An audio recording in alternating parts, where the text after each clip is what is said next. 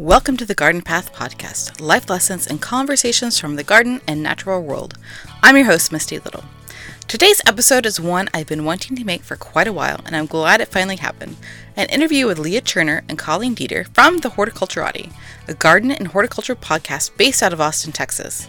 Leah and Colleen are both garden designers with extensive knowledge of the garden industry in and around Austin, and produce what I find to be the most delightful garden podcast out there. It certainly isn't a podcast only for gardeners in Austin or Texas, because Leah and Colleen tackle issues in the industry from their most recent episode about problematic common names to ammonium nitrate, and well beyond all of those topics. They make you think, laugh, and inquire more about the gardening life you lead. This is a longer episode than my usual podcast episodes, but I hope it gives you a great insight into who each of them are and entices you to check out their podcast and hit subscribe. All right, on to my conversation with Leah and Colleen. But I do want to start, maybe if you guys want to just introduce yourselves. I mean, I know a lot of folks listen to the Horticulturati podcast, but I don't know if a lot of people outside of that really know who you guys are, like, you know, what you guys do and how you guys even know each other. So if one of y'all want to start that way, just introduce yourselves. You go first, Colleen. I'm Colleen Dieter, and I am one of the co-hosts of the Horticulturati podcast, and I own a business called Red Wheelbarrow Landscape Consulting. And I also am one of the founding volunteers of Central Texas Seed Savers. Yeah, I was listening to your little blast about that today, so that's exciting. It was so fun to make. Oh, Leah did such a good job making that. It was really fun to listen to. Yeah, and I'm Leah Churner, and I'm a landscape designer, and I own a business called Delta Dawn Gardens. And I had another podcast previously to the Horticulturati called Hot House that was more of an interview-based show. And then I decided that I wanted to do more of a chatty show with Colleen. And so I kind of roped her into the idea. And that's when we started the Horticulturati about almost three years ago now. Yeah, I think so. Yeah, I know, we're going on 3 years. Mm-hmm. And I wouldn't say that you roped me into it, because I was really excited about the invitation and about your idea, and I love talking. So it was a good fit for me. I love the podcast because you guys take the time to research interesting topics, and then you have I think one of you guys seems to maybe dominate that topic for that month or whatever, and then you're kind of like teaching the other person a little bit, and you have a conversation. And I really like that format because it's educational but friendly. Thanks. That's what we were going for. Yeah. Mm-hmm. I'm glad to hear that. Yeah. And then you asked how we know each other. So Colleen and I used to work at a nursery in Austin called The Natural Gardener, but we didn't work there at the same time. But Colleen was teaching a class about perennial maintenance at the Natural Gardener one day while I was working there. And I just went up to her and I was like, I have all these questions. I need you to tell me all this stuff. And how do you deal with nutsedge? And I was just like, oh, I'm going to be this girl. I'm going to befriend this girl. She's really cool. And so that was a while ago. Yeah. 5 or 6 years ago, or a lot longer? And that would have been 2014. Dude. Okay. So about 8 years. Yeah. Right. That's good. Yeah. I'm very proud of my friendship with Leah because I thought about it and I'm like, how often do you make a friend as an adult? Yeah. Who you just made a friend through common interest. It's not like you're not my husband's wife and you're not my coworker and you're not, it's like just full force our own will became friends. Yeah. And bonded over our mutual love of gardening. And yeah, it's definitely not something that happens too often. Yeah, it doesn't happen very often. I think it's really special. Yeah. And I'm glad Leah asked me questions after that class that day. Yeah, Colleen's taught me a lot over the years. So I'm always grateful to her. Yeah, and Leah's taught me a lot too. Oh. Mm-hmm. Well, I mean, how long have y'all both been in business and doing garden design and garden installations? I've owned my business for almost 20 years now. I can't believe it. It'll be 20 years in February. I'm stunned. And even prior to that, I was in the industry. But my business has changed dramatically through the years. I've offered lots of different services and tried lots of different configurations over time. But now what I do is consulting exclusively, and I help my customers by alleviating their anxieties about their yards.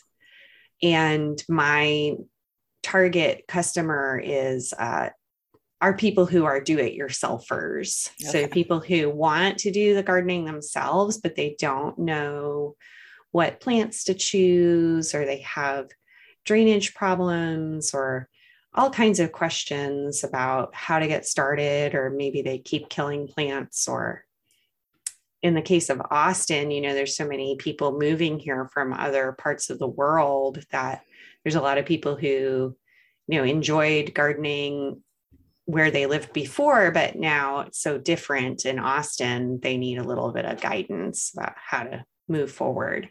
Okay. So that's my focus now. And so what'd you do before you were in the industry, but before your business? Oh my gosh. Oh, before the business? Yeah. Well, I worked at Natural Gardener, as Leah said, for one spring season, that was in 2003, at the same time when I was starting my business. And I also worked for a local nonprofit organization called Sustainable Food Center. They used to do a lot of gardening, community gardening kind of projects and stuff like that. And then prior to that, I was in college and I worked at an arboretum, a public public arboretum while I was in college too. And I had a horticulture minor. Okay. And Chadwick Arboretum in Columbus, Ohio. Nice. Okay. I highly recommend if you're ever in Columbus. It's great. Yeah. And what about you, Leah? How long have you had Delta Dawn? Oh, since I started it in 2015. So, it's been it'll coming up on 8 years, because it was started at the beginning of that year. And so before that, I did some nursery work. And before that, I worked with my aunt. My mom's sister had a little gardening business in Austin.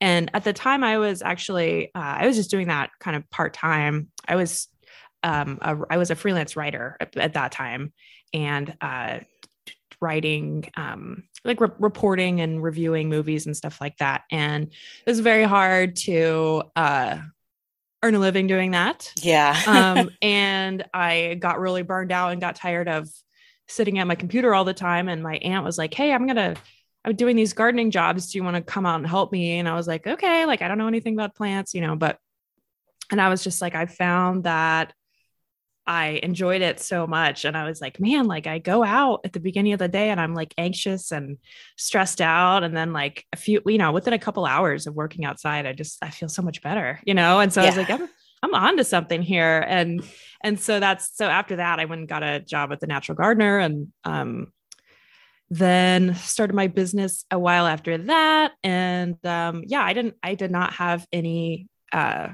experience with plants really until I was 30 years old. So wow. I did not grow up with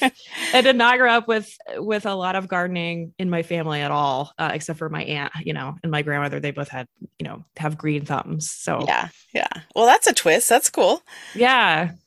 So since you both had the Natural Gardener background, I'm curious, maybe there's a little different than other nurseries, but did they teach you plants, or did you kind of have to learn yourself? You get out there was there anybody mentoring you, or it was just like, I'm in a retail position, that sort of thing?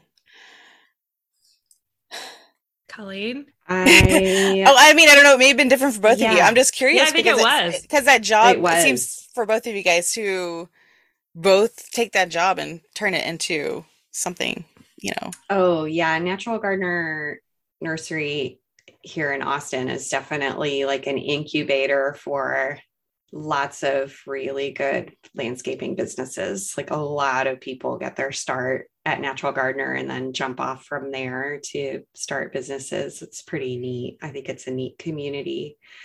And they put me, when I applied for my job at Natural Gardener way back, they make you take a test when Oh, you wow. apply for a job at Natural Gardener so that they kind of know, not like if you don't pass the test, you won't get the job, but it's like so that they know where to put you. Yeah. Kind of, and they kind of know how much plant knowledge you have. And since I studied horticulture in college and I had my job at the Arboretum, and a little bit of experience gardening in Texas, they knew from college that I knew a lot about fertilizer. So they put me working in the store and working the cash register, but helping people in like the fertilizer section. Okay. What I did a lot of. And I did have a mentor there. My friend Rosina, she and I are still friends, trained me there. And I definitely would call her a mentor. And then when I started my business too, I was really fortunate to connect with other landscapers, landscape designers, other people in the industry who I felt like I could call on for any kind of question, whether it was a business question or a plant question. I loved just, chatting people up in the parking lot at the nursery when I'd bump into someone and say like anything from like, oh, this one customer hasn't paid me yet, to like, have you ever grown a Japanese maple, to like, what kind of pants do you wear? Like all Right. that. I've been really fortunate having lots of people around me to become friends with who, are both peers and mentors in some ways. And so that's been really great. And then I also, in terms of business, I've had a couple of business mentors too, who are not in the landscaping industry, but one person who is a business coach that I went to when I first started my business. And what was really neat about that experience of getting a business coach to help me when I was starting the business was that she connected me with another person who was also starting a business, who is now one of my really close friends too, my friend Cecilia, who was at the same time as me, she was starting a business as a house call veterinarian for cats. Oh, wow. Okay. And so she and I paired up. Our business coach put us together to kind of read a book together, was our first assignment. I did not read the book. Cecilia read the book and then told me about it. And she still wanted to be my friend anyway. So we still, get together and talk about business and talk about our businesses and how challenges that we're having in our businesses, again, like bookkeeping, difficult customers, all that kind of stuff. So I've made a really conscious effort throughout my career to ask questions, ask for help, keep people around me who are supportive and have similar experiences to mine. Yeah, that's amazing. I mean, you don't think about all the little people, the little components of people in your life who influence your businesses and help steer you in the right direction. Yeah. Being self-employed, running a business, it can be really lonesome. It can be really lonely compared to working for a bigger company where you're surrounded by people. And there's major advantages to being self-employed and working for yourself. But one of the major disadvantages is kind of like getting caught in the echo chamber of your own mind. Yeah. And like believing stuff about your business or about yourself that isn't true, and having other voices come in and be able to tell you like, that's not really entirely true, or what you're thinking, you're on the right track, but you need to tweak this one thing or something. Like just having other people to mirror you and, kind of hear other perspectives is extremely helpful. And Leah is definitely that person for me nowadays too, especially since she is in the same industry. That's what she and I have really bonded over, talking about our businesses together too. Yeah, that's kind of where the podcast kind of came out. Hold on one second. I gotta let my cat out. He's meowing. Oh no. They always got to go in or out. There you go. I know. I decided to close the door. I was like, not sure if I should let them in or not. He was behaving until he hurt his brother, and oh no. Yeah, needed out. Okay. All right. Sorry, Leah, to interrupt. Yeah. I was just saying, I mean, that's kind of one of the reasons that the podcast came about, is because Colleen and I would have lunch, every once in a while and just be like, here's what's going on with me. What's going on with you, and finally we were like, well, what if we recorded these conversations? Would anyone else want to hear them? Yeah. But back on the natural gardener thing, they put me on the grounds crew when I started working there, and it's a pretty big place. That's like, I don't know how many acres it is, but it's, it's several acres, and they have a lot of demonstration gardens and stuff like that are really cool. And I suppose because I had some maintenance experience, they put me on the ground crew, but it was great because I really, it was like a boot camp for learning the plants and the plant maintenance and gardening stuff that, getting better at it. And Rosina, who Colleen mentioned, was a really great person who was working there. She's moved since, but, and there's the head of the grounds crew is this guy, Roger, and he just taught me so much stuff. Yeah. Oh, a lot to Roger. Yeah.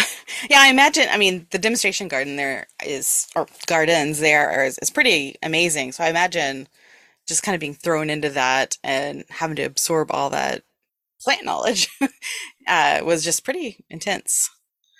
There's a lot of weeding. Yeah. But fortunately, I like weeding.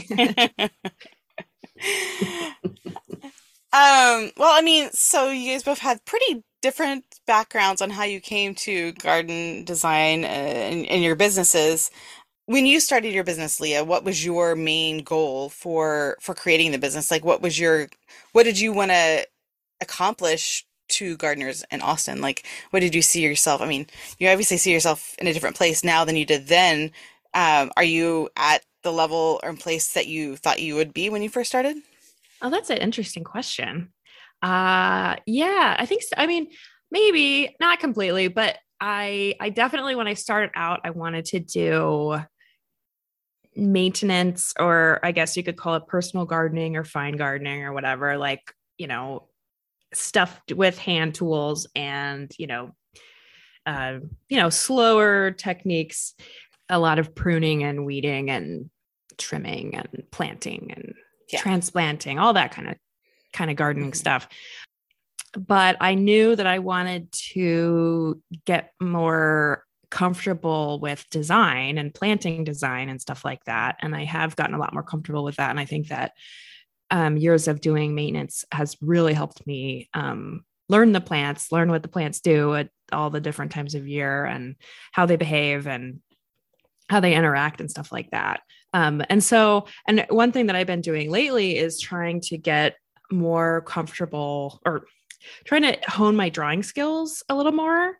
Cause I've always had some experience doing landscape design drawings, but my instinct was always just like, oh, let's just pick up a shovel. Let's just do it. Let's just go, and I would kind of sketch and stuff like that. But as far as like communicating a vision to the clients, in a way that they could really see it. Because even if I would give them a plan view diagram, planting diagram, kind of a bird's eye view schema of what plants are going to go where, like they couldn't really envision it. Mm-hmm. Still, a lot of people, because you look at like a blueprint and it's like, what is this? And so I was like, I want to be able to kind of do more rendering kind of stuff. So I'm working on that right now. And that's kind of like my current goal, is to get to a point where I'm doing more of that, more drawing and rendering, and coming up with visions that someone else can implement. Okay. I'm kind of tired of doing the implementation labor myself. Yeah. I still like it. It's been so rough the last couple of years with the weather, with the freeze and the drought and stuff like that. And I'm getting older, and yeah, it's time for a change. So are you the only person on your team, or do you have anybody else that's helping you out? Like other crew? I have a helper whose name is Holly. She is okay. My right hand lady. And yeah, she's amazing. And I would not be able to do what I do without her. She's great. Okay. That's awesome. Yeah. Yeah. Yeah. So, I mean, that's pretty cool that you basically took on all of that yourself instead of, I mean, to me, that seems very intimidating. Like, hey, I'm just going to go and basically be a professional gardener for a bunch of different clients. And with, a more minimal background, I guess, than Colleen comparatively, but it seems like you have really transformed what you've done into something, a bigger vision of what you initially planned. So that's pretty interesting.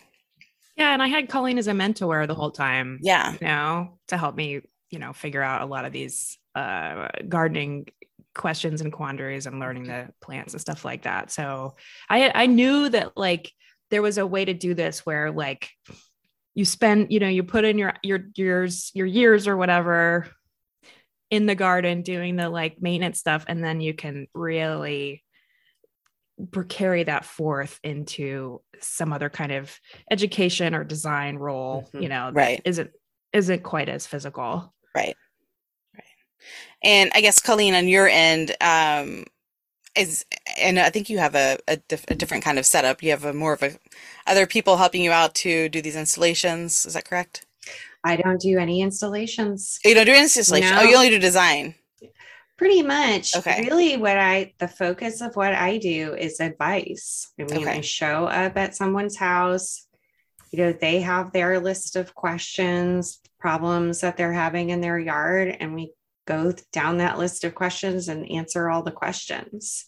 Okay. And then if they need a design, I do offer certain design services, which I am currently in the process of kind of revamping, because I don't like the way my designs are being delivered, the way that I'm delivering the designs right now. I'm not really enjoying that work, and the price points are not great. And Leah and I have been working together to figure out if there's a way that we can offer designs to my customers somehow, in the face of growing competition from online design services. I've had a couple of customers lately, 2 or 3 customers who hired some of the online design companies and then felt like the design they got was not great. And then they hired me to kind of critique that design, which has been interesting, but it's got me kind of thinking of like, there's got to be a better way to deliver design than the way that I have been maybe in the past. So I do offer design services. It's just in flux right now. Okay. And then I refer the customers to installers. Okay. If they're not going to install themselves, but the vast majority of my customers are doing their own. Okay. They just need the help to figure out what they want or should have there. Yeah. A lot of people, it's like, this is the 3rd plant that I've planted in this spot and it just keeps dying. They all keep dying and stuff like that. Like, what am I doing wrong? Those kind of questions, or we need privacy from the neighbors. What can we plant to create privacy from the neighbors and stuff like that. Just really common questions. Right. Mm-hmm. So on your designs, and maybe Leah too, do you tailor them to each house, or do you already have kind of, I don't know, a set of 5 standardish designs for, the Austin area that you can pick and choose?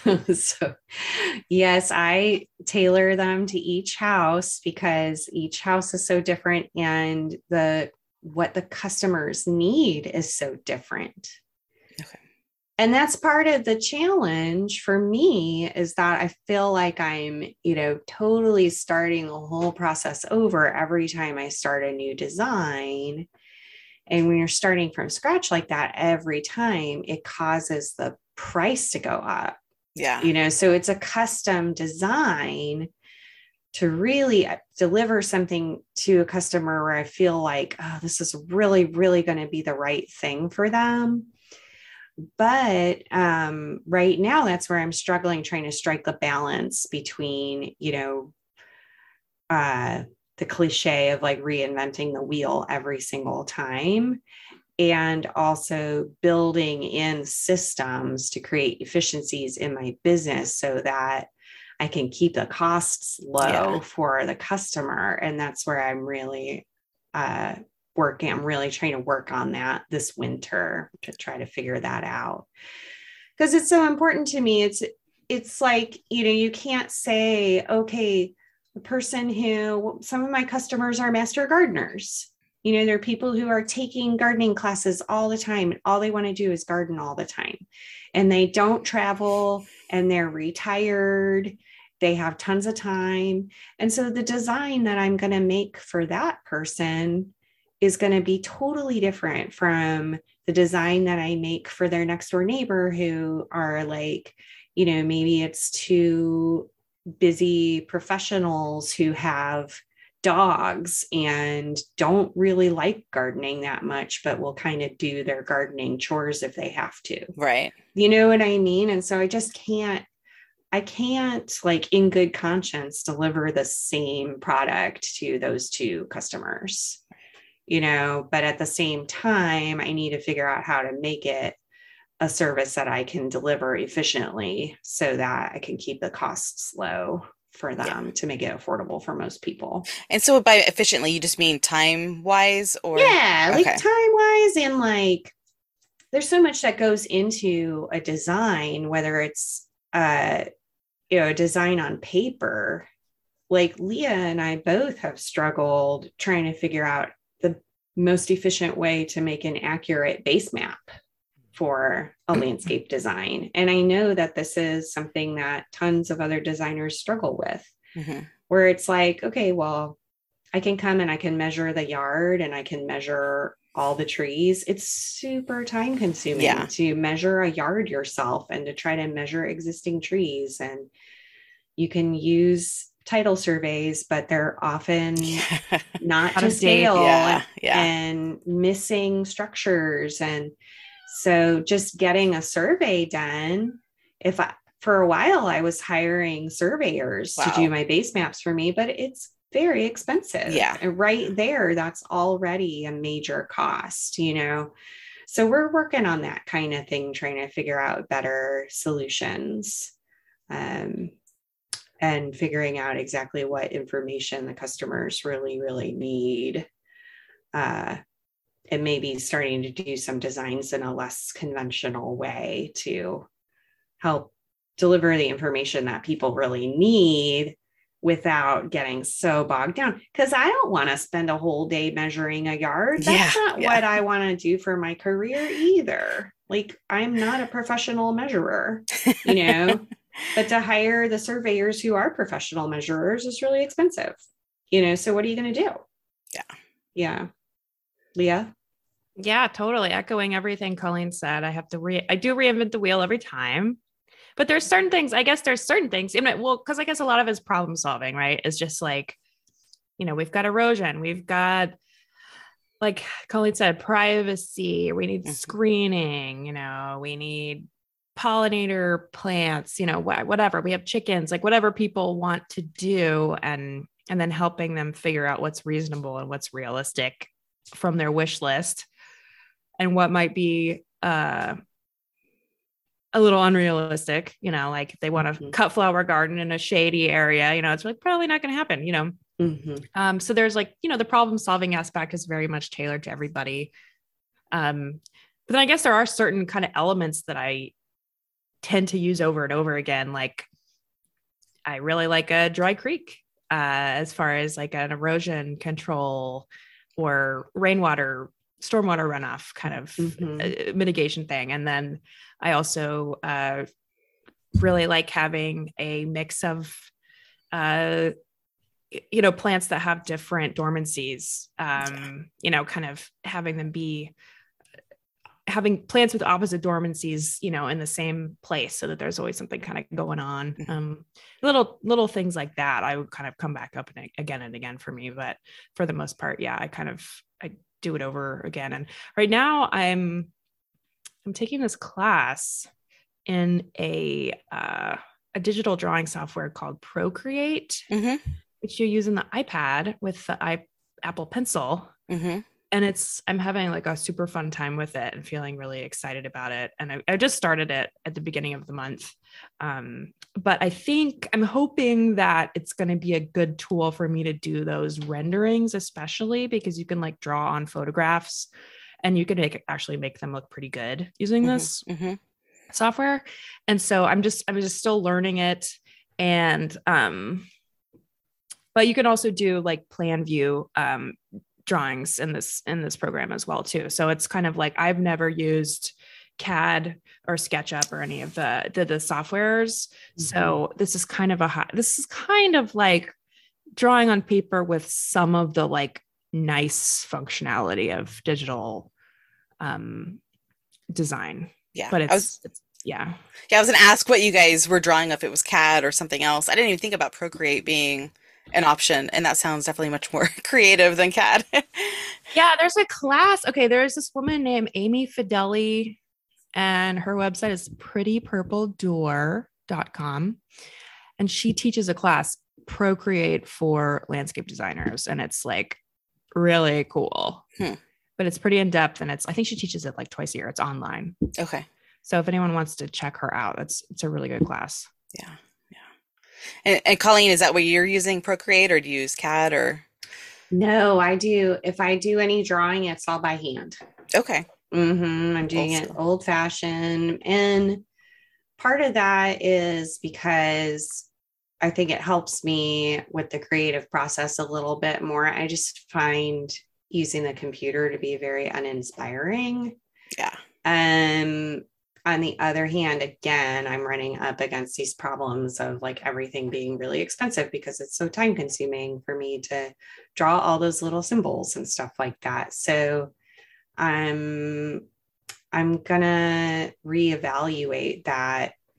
But I really enjoy drawing on paper. And while I'm using those kind of skills of like creating the images on paper, I'll get more ideas for what plants could work in a certain area, or for, a water feature or something like that. I'll feel inspired by the media and the tactile approach of drawing by hand, but it has some major disadvantages. Yeah, too. right. Yeah. So, it takes forever. Yeah. It takes forever. And I just today I was wrapping up what probably will be the last huge drawing I ever do. And I realized I made a huge mistake on it. Like I took it to the printer and got it printed and everything. And I got it back from the printer today. And then I was looking at it and I was like, there's a huge mistake on this. And I don't have an efficient way to make the change. So we'll see. Was it like a scale mistake or like something missing, or? I'm missing some stairs.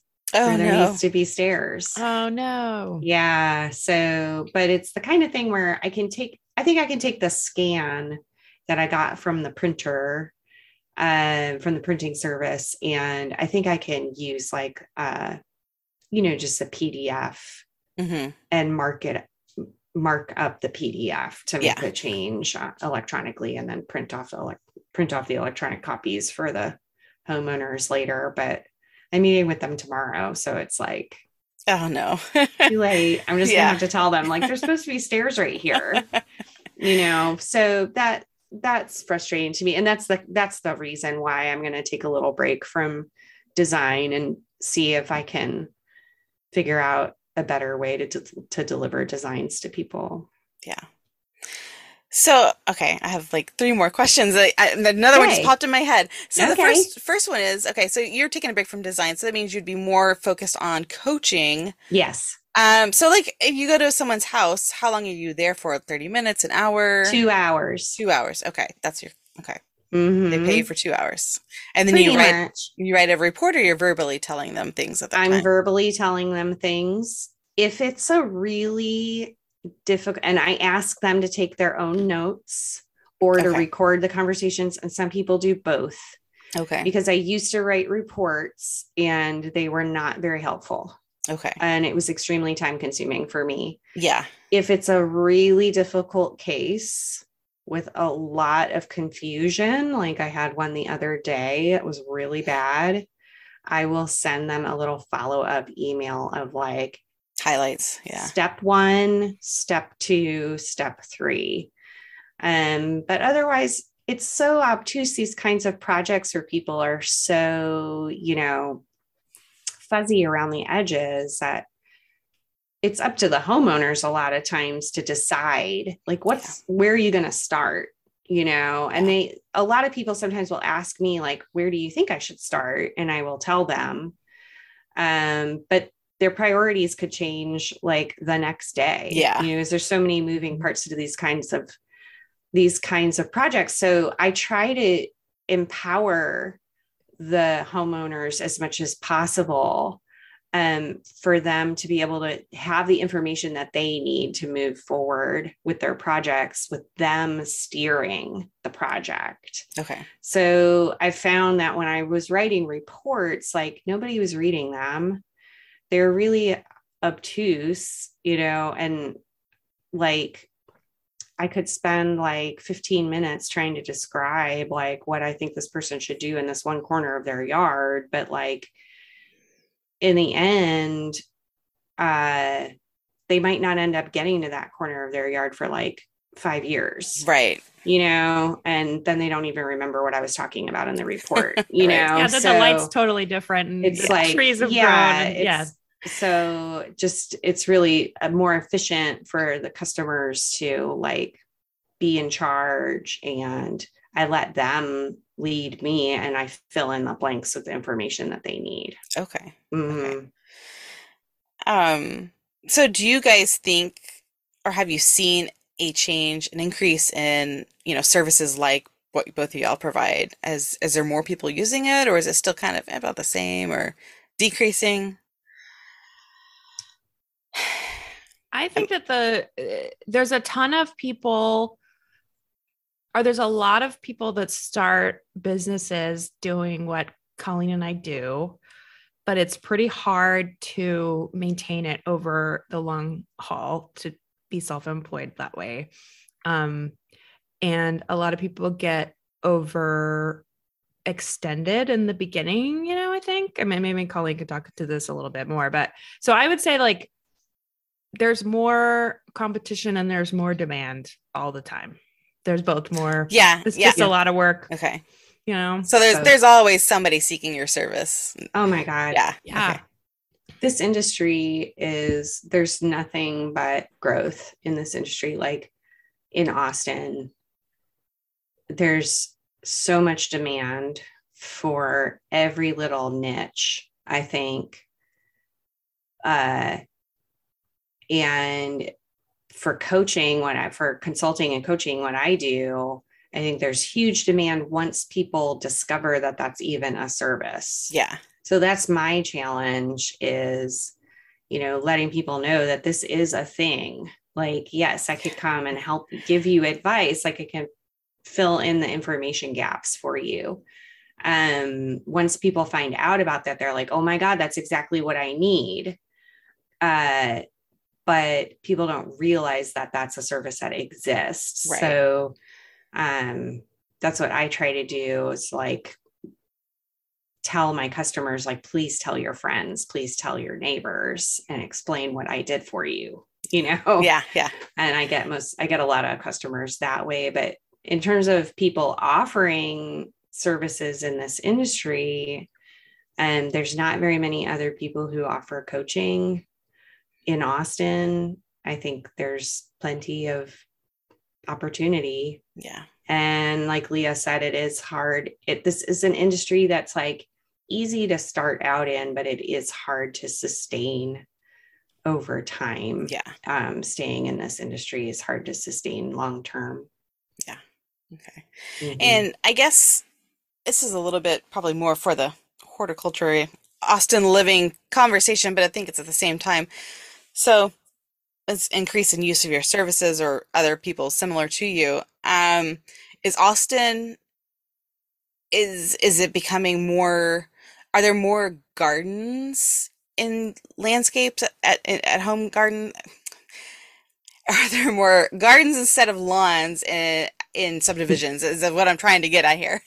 Or is it still, there's still quite a bit of lawns? I mean, I go to Austin a couple times a year, but I'm not exactly driving through, Austin, East Austin neighborhoods, or anything like that. But yeah, what are you guys seeing? Is there a trend for more nature instead of just grass? I have two things to say. Colleen had a story about Yeah. that the other day. Mm-hmm. I have two things to say. One I'll be right back, you guys. I think I have three things to say, actually. One is I heard through the grapevine that there's a possibility that City Council in Austin might pass some kind of ordinance requiring new builds to have less than 50% lawn. Oh, wow. Okay. And the other 50% has to be plantings. Okay. I heard it like, this was like third hand. So I haven't heard it from like I heard it from friends who are like, check this out, Okay. So that is interesting. Number one. Number two, I think Leah will agree that there's such a demand for better landscaping, because the landscaping that the builders put in for people is so bad. Yeah.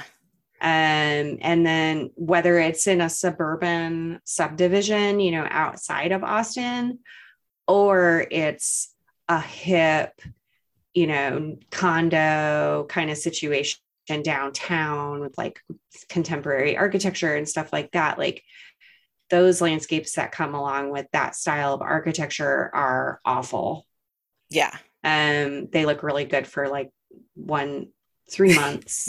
Yeah. And then they're awful. And so people are trying to undo what was done incorrectly in the first place. And I think that's what I run across most often. And then also my customers care about ecology. They care about climate change. They care about their own quality of life. And they are coming to me and saying like, I want plants for pollinators. I want fruit trees. I want to grow some of my own food. Just runs the gamut, it's not, these days, I feel like for the last couple of years, it's not just people coming to me and saying like, I need it to be pretty. Yeah. Or I just need it to be like controlled. Right. It's like, while we're at it, can we do something for bees? Can we, get some of our own food out of it? Can we, care about the planet and our environment? So, yeah. What do you think, Leah? Sorry. Yeah. I mean, taking over as host. No, you're not. I ducked out for a second. Yeah, I think that pretty much everybody that gets in touch with me, they all say they want native plants, and they want pollinator plants, they're concerned about bees, like Colleen said. So I feel like that's been a really successful it's just successful messaging, I think, over the, past several decades, just that people are aware of native plants, and they're aware of the importance of pollinators in the garden. And that's great, I think. Yeah.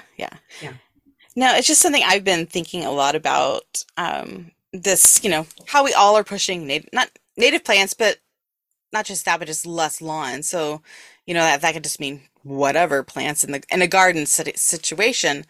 And I feel like that's well and good, but I don't know how well it's actually catching on and being implemented. Because I mean, there might be some neighborhoods around Houston where it's like what's happening with y'all in Austin, but I don't feel like that's catching on at all nearly the same here, or in Fort Worth or in Dallas, maybe a little bit more in Dallas, but it definitely feels like Austin has this little niche going and is taking on some of that, but it's really, floundering here in other areas. And I've just wondered how realistic all of this really is. But if people are slowly grasping onto that, then I guess that's a good thing. The curve to where we need to be is a lot longer than what we want it to be. Well, I wonder, number one, the Lady Bird Johnson Wildflower Center is here in Austin, and that's a huge influence in the community here. And, this is kind of the hub for native plants, native plant research. And there's so much awareness because of the Wildflower Center in our community that makes consumers ask for native plants, know. But the other thing is, it's really hard to grow turf grass here. I was gonna say, if we got the amount of rainfall that Houston gets, I think there would be a lot more lawns here. But it's just quite a bit drier here. But it's still not the desert, so it's like, it's complicated. What do you do? Okay, that makes a lot of sense. Because it combines the practical need of like, oh crap, all my grass died in the drought over the summer, and because I just didn't, the irrigation broke or whatever happened. It combines that with the philosophical ethos of like all the benefits of native plants that support the local ecology and sequester carbon and don't require carbon inputs and don't require as much water, etc. And I kind of wonder if in Houston, it's just, I don't know, because I've never gardened in Houston. Yeah. You feel like, Misty, like it's easier to grow turf grass in Houston? Yeah, for sure. We get, except for, the drought this summer when people are asking, should I water my lawn?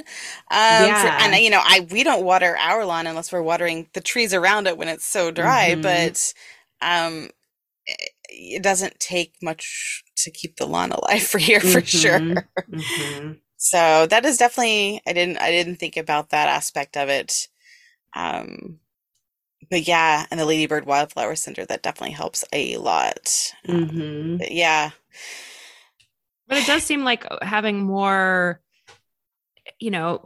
space devoted to native plants and less space devoted to turf grass would help Houston a lot in terms of water infiltration and stuff like that, and so, I mean, that's got to be coming, because it's just like, it's the only way to fix this stuff, Well, unfortunately, we keep building on the Katy Prairie, so we're going to be flooding anyway. I mean, Houston has just such, I mean, Austin sees it too, just crazy growth and no protections at all. And it's a problem, everywhere in the state, honestly.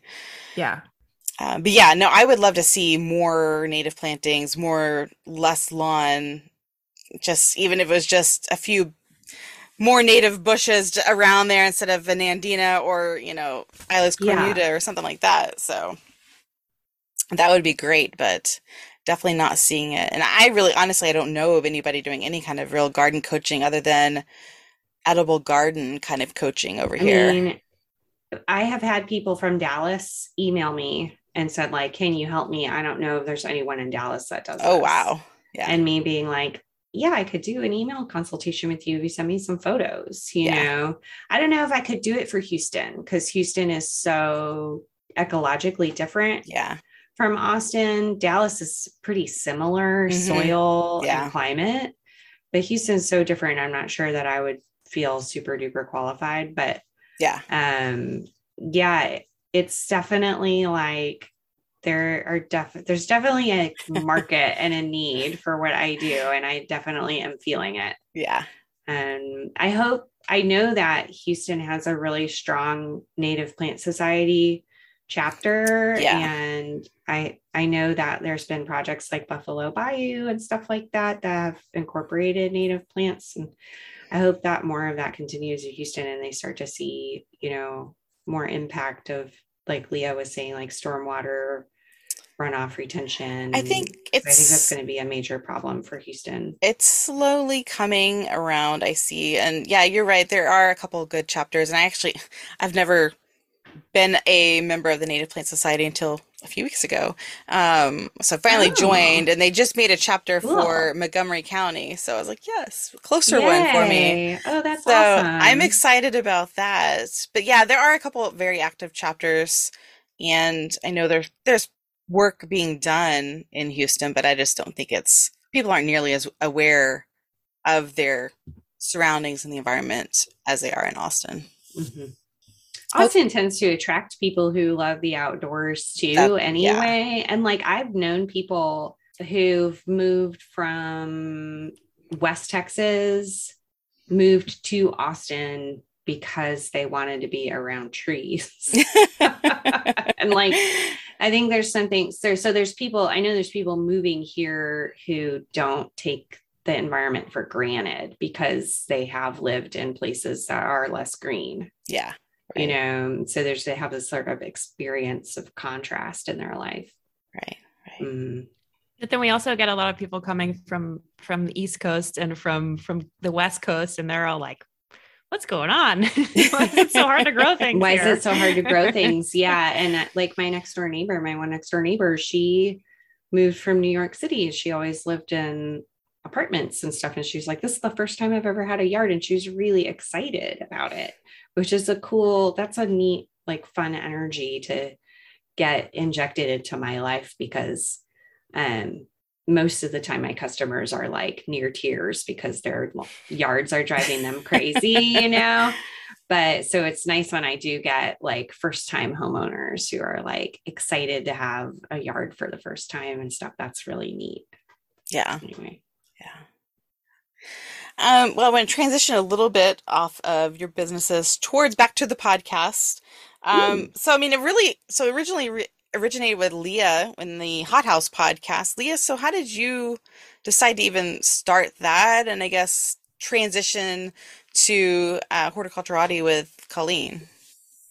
Okay. Yeah. I was writing before I was doing the gardening and landscaping thing. And then after a few years of being like, I'm not writing anymore, I kind of wanted to come up with a new kind of creative project that kind of felt like writing a little bit, but wasn't writing. And so then and I've always been a big podcast listener, forever. So, I think like the first podcast I listened to, I remember the Ricky Gervais show podcast, which came out in like 2005 or whatever. Oh, wow, that was like the first podcast I listened to, and I've always been into podcasts. And so I was just like, well, it'd be so fun to start a podcast. And so I found a podcasting studio that was like just starting up. It was like a really kind of lo-fi small operation. And there was like an Austin podcasters group and met them through that. And so then I started like going to the studio and recording, and I had a little bit of a background in video editing from my distant past. And so I had kind of a basic knowledge of like how to edit digitally. And so I kind of figured out how the editing worked. And I always thought, well, okay, I'm never going to like buy microphones and mixers. I'm not going to buy that stuff because like, that's just not, I'm not into that. And so I was doing stuff at the podcast recording studio for a long time. And then that's when Colleen and I started the podcast. But then when COVID happened, then I suddenly had to get very savvy with the tech side of it because the podcast, we couldn't go to the podcasting studio anymore. But so as far as like how I went from Hot House to the Horticulturati, it was just, I got really burned out doing Hot House by myself. It was a little bit too much for one person. It was a lot of editing and scheduling interviews and stuff like that. And I don't know. I was just trying to make it more like a NPR style podcast. It was. And you put a lot of effort into it. It was just way too much. And I was like, this is not fun anymore. And so I wanted to do something that would be more fun and more chatty. Cause like, actually, you know, like over time, like the podcasts that I listen to are more like Colleen and I like shooting the breeze rather than the more like kind of NPR kind of very highly produced kinds of podcasts. Like I just kind of want to like feel like I'm hanging out with my friends, you know, when I listen to a podcast. So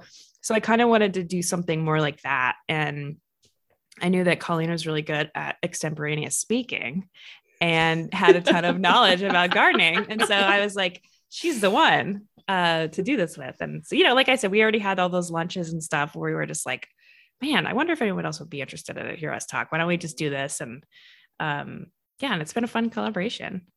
Yeah, no, I appreciate, I love both podcasts, obviously. And I really I liked the Hot House because it was so produced well. And it was just like, wow, this is like I was impressed by how much work you put into it. And I know how much work just doing a regular podcast does. And just like you asked you both of y'all asked such interesting questions and hit on topics that the gardening world just really tends to ignore. Yes. And that's what I appreciate. And it's still like, I still don't feel like you guys get the appreciation you deserve or the audience you deserve. And, you know, I listen to other garden podcasts and I'm just like, this is great, but I really don't want to hear about roses. You know, I don't care about this. I want to know about I want to hear the substance, and you guys are producing the substance. I mean, I really appreciate that compliment. That's like a really incredible compliment that I'm just going to let it soak in for a second. And it came from us at lunch being like, griping. I mean, we would complain about it. Like there's not griping about stuff. I'm so tired of hearing about the same. Hey, have you tried this gardening podcast? No. Yeah, I don't know. And we just got so tired of hearing the same topics over and over again and just felt like, and I heard it from other professionals too, even like saying like, what kind of, you know, I've been a professional gardener for 10 years and there's still a lot of things that I want to learn, but there's no like classes for me to take or like, where do I go from here? That's not learning about chemical fertilizers or, you know, really conventional landscaping design methods and stuff like that. Like what can we do? And Leah and I just complained about it so much that finally it was like, we should do our own thing. You know? And I guess I wanted to weigh in, jump in on that as far as like when I said we were griping, I felt like we were also during our lunches, we were griping a lot about like trends in horticulture and trends in design and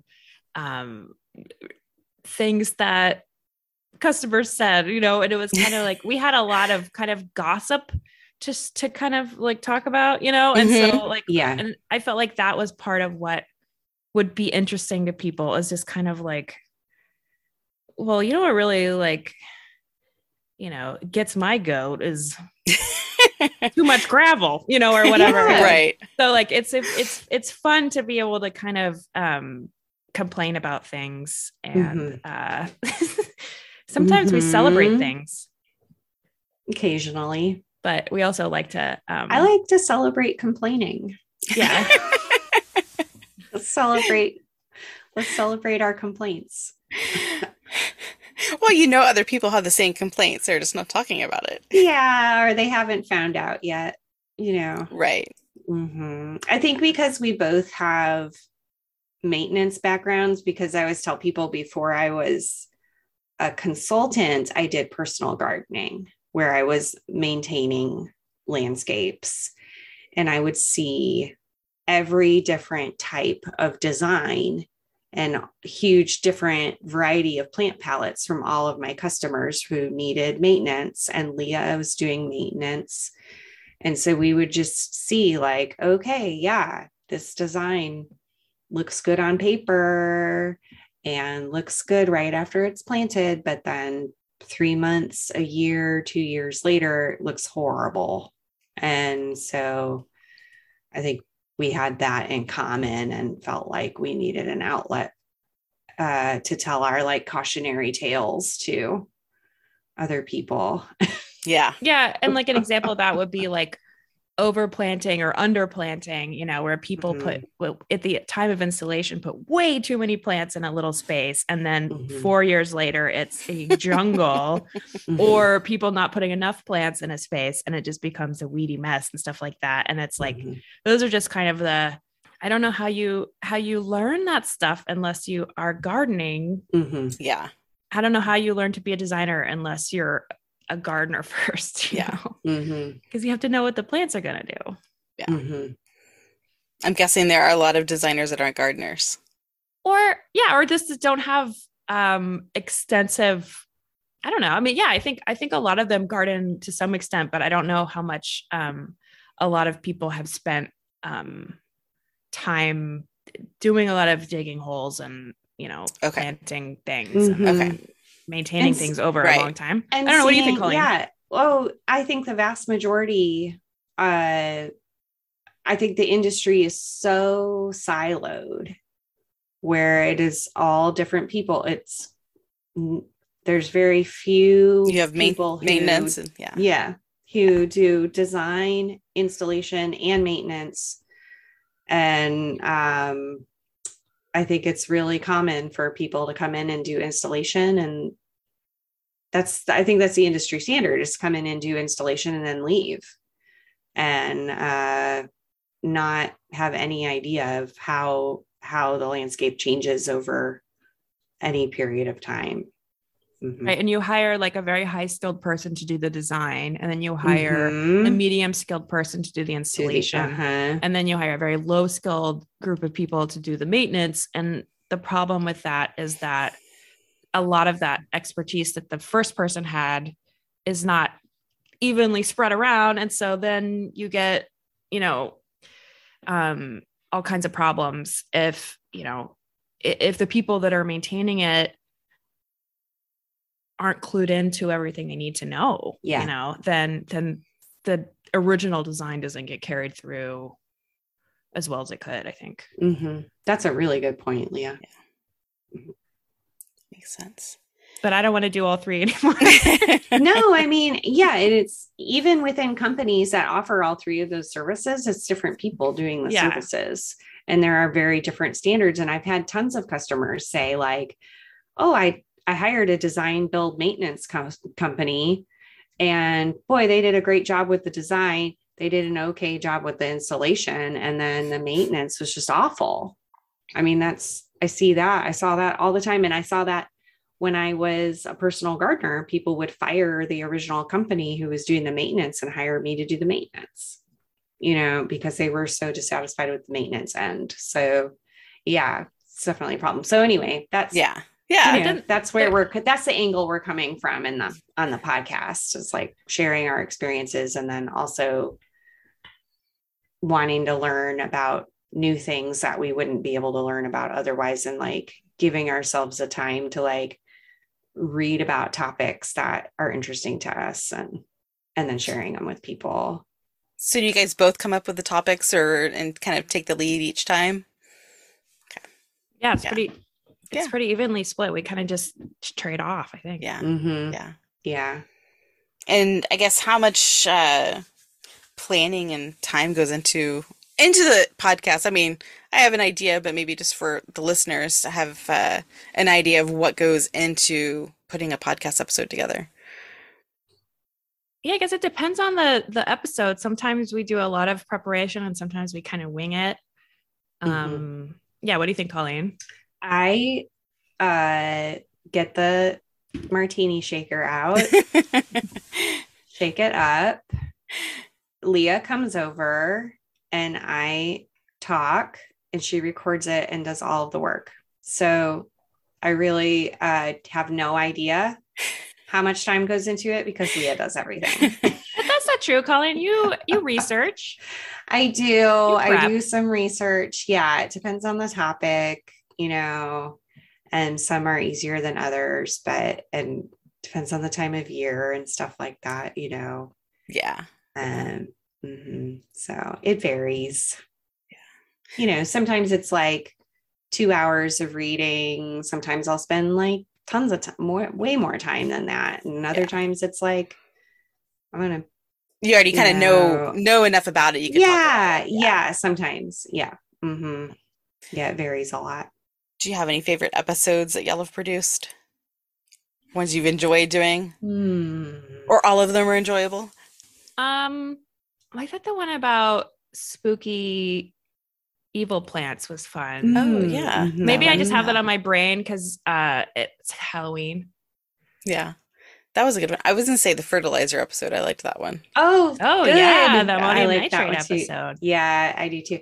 I really like the ones about landscape design that we did because they're the most surprising because they were maybe the most extemporaneous and the longest.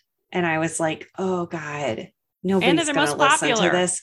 They ended up being the most popular, like the most downloaded. And I was so surprised. I was like, nobody's going to want to listen to me like rattle on for 2 hours about this. That's crazy.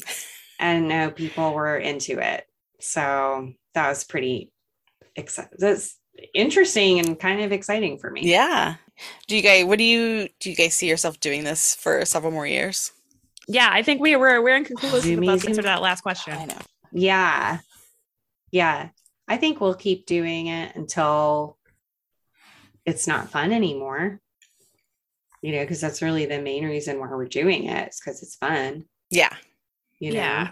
It's not the audience isn't enormous. But we do have fun doing it. And so we'll keep going for a while. And who knows, maybe people will hear about it on your show. Yeah. And they'll check out the podcast. Yeah. I don't have the hugest audience either, but I do think that there are some people who don't listen to yours that listen to mine that I hope that they will now listen to yours because thanks. But that's the beautiful thing about podcasts is they're so niche, they're so narrow and they can really be super duper niche. And that's nice. Yeah. To kind of wrap things up a little bit, I've been talking to you guys a little bit about living in Austin and gardening in Austin. We've talked a little bit about it with your designs and a little bit about it with some of the plants, but what are your gardens like? And do you have any favorite gardens in Austin that you enjoy seeing, outside of maybe the Ladybird Wildflower Center? Because I think everybody knows about that. But is there anything you'd like to share about just like gardening and living in Austin? Yeah, I'll go. I don't really have much of a garden right now. I don't have any ground to plant in. I live in a condo. And so I have all container spaces, mostly outside. And I do have some house plants and stuff like that. But my whole container gardening world really shrunk a lot this summer when I decided to stop watering my plants because I just didn't want to because it was so hot every day. And, I just kind of said, well, okay, we're going to experiment and I'm just going to take the plants that I really want to keep and put them all in one place and water them. And then all the other plants just you're on your own, see what happens, see what happens when you don't water a beautyberry in a pot for like 4 months and it's still alive. Yeah. So it's like, that's good to know. But anyway, yeah, my favorite garden in Austin is Mayfield Park, which is on 35th Street and near Camp Mabry. And it's an old like estate little house there. And it's very like Southern Gothic, and it's got a lot of palm trees, and it's got peacocks. Oh, wow. And Okay. Water, like ponds, and then little individual volunteer gardens throughout. And it's just a really cool place. And I have been going there a lot all of my life. So I love, that's my favorite garden in Austin. My own garden is going through some transitions right now. I'm trying some new things and for the front yard, doing an experiment where I'm planting the entire thing with native and well-adapted perennials and mowing them. Okay. To try to make a really straightforward maintenance landscape because of the problems we were talking about earlier with like the trouble with the ongoing like long-term maintenance of these kinds of gardens and trying to simplify the maintenance. So that's what I'm doing in the front yard, because my backyard is where I'm going to have herbs and vegetables and fruit trees and like roses and all this higher maintenance stuff back there. And I want the front yard to just be very like a lot more straightforward and just needing very simple maintenance. So the backyard got destroyed this summer. A lot of the backyard got destroyed this summer by the combination of drought and armadillos. So I'm taking a break from gardening in my own yard right now. And anyway, so that's what's going on with my yard. And then my favorite garden in Austin. I probably have to say the Wildflower Center, since we're talking about it. Actually, it might be Natural Gardener. Yeah. You're also talking about Natural Gardener too, and their demonstration gardens. That was it. It was the butterfly garden specifically at Natural Gardener is so fun and lovely. And it's just a delightful place to be in there and very inspired. And I don't know, it's a good example of I know Natural Gardener has an army of gardeners like Leah was caring for the grounds, but the butterfly garden, at least from my perspective, seems like one of the lower maintenance portions of the landscape at Natural Gardener. And the amount, is that true, Leah? Yeah, that's totally true. And I never thought about it. That's true. The the amount of work that goes into that garden versus like the amount of joy that is produced by that garden. It's just like, it's a really good payoff, I think, because people are always like kind of dumbfounded by how beautiful it is and how many butterflies there are in there. And it's a really inspiring space. Yeah. Yeah. Even if you don't need plants, it's a good place to go just to walk around and get inspiration and say, I would like to do this. Or, I can grow this. Good luck not buying something. Yeah. Yeah. But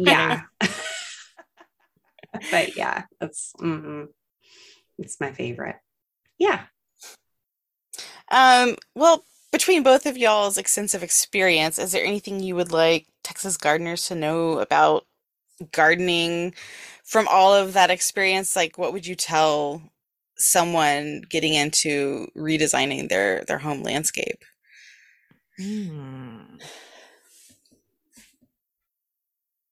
Trees are important. And trees are the most valuable part of the landscape, and so I think a lot of times people are they've got their eyes on the ground, and they're like, oh, there's something wrong with my lawn, or there's something wrong with these beds or whatever. But it's like, they're not looking up and seeing the trees, and the trees are what we need to really design around and design for and protect, So I would just say just more of a reverence for trees and concern for trees is what I would hope that people would have. And I know Colleen would not argue with that. Not at all. Yeah, I'll expand on that even a little bit more and say that, gardening is one of the most important things that anyone could be doing right now. If you're a steward of any plot of land, whether it's a plot of land that you own or a community plot, that the impact that gardening has on climate change, on the health of yourself and your neighbors, on preserving rare plants, your local plants that don't grow anywhere else. It's just this myriad of benefits, and I think it's the most empowering way for people to feel like they're having any kind of positive impact in the world. And I think aside from voting, or maybe being a teacher, an educator, I think there's very few things that you could do that have a stronger impact on the world than gardening organically, gardening with native plants, caring for trees, especially planting trees. So, yeah. I don't think people think about the impact that they're having sometimes when they're just out there because they want their yard to look nice, or because they're having a good time or something, Yeah. There's a whole political aspect to it that I think is important for people to acknowledge. That was a good answer. Very okay. Yeah, no, it was perfect. It was a perfect answer, and it goes in line with a lot of what I've been thinking about. Back to what I was thinking about people planting out, getting rid of their lawns, and thinking about that as being actually something that's actually gonna work. Can we actually change perceptions? And if we just got people to plant a tree that's in their yard that's going to benefit the insects around them and produce some shade. I mean, the trees are the best value. I mean, planting a tree is so, from a perspective of a gardener, like planting a tree is a pretty big task. You got to dig a pretty big hole. You're dealing with like a pretty large plant.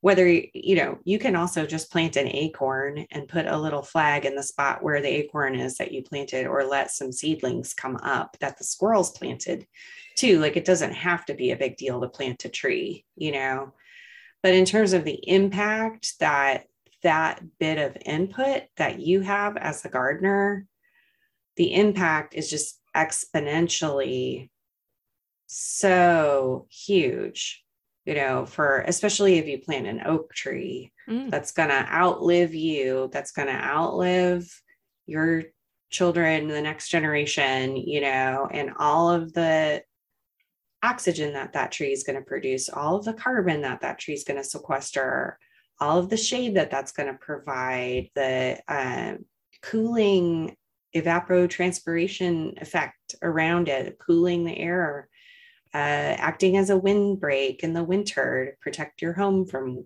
cold wind. I mean, on and on and on, the amount of services that they provide. I mean, it's just such a high value for like such a small amount of input, so anyway. Yeah. A lot of ecosystem services provided by the trees. On and on and on of what trees can do for us. And that's like, of anything that gardeners can do, I think the planting the trees is like the best value, the most impactful. Yeah.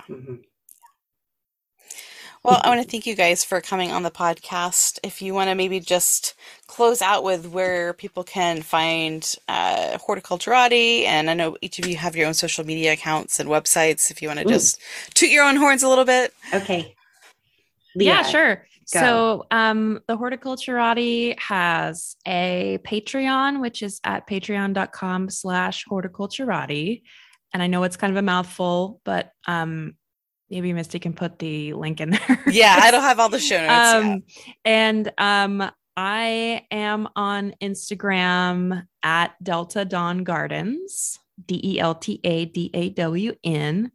And I also have a website, deltadawngardens.com.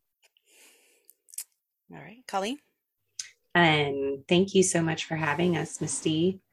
And you can find the Horticulturati podcast on all podcast platforms. Check us out. And my website for my business is atxgardens.com. That's ATX as in Austin, Texas.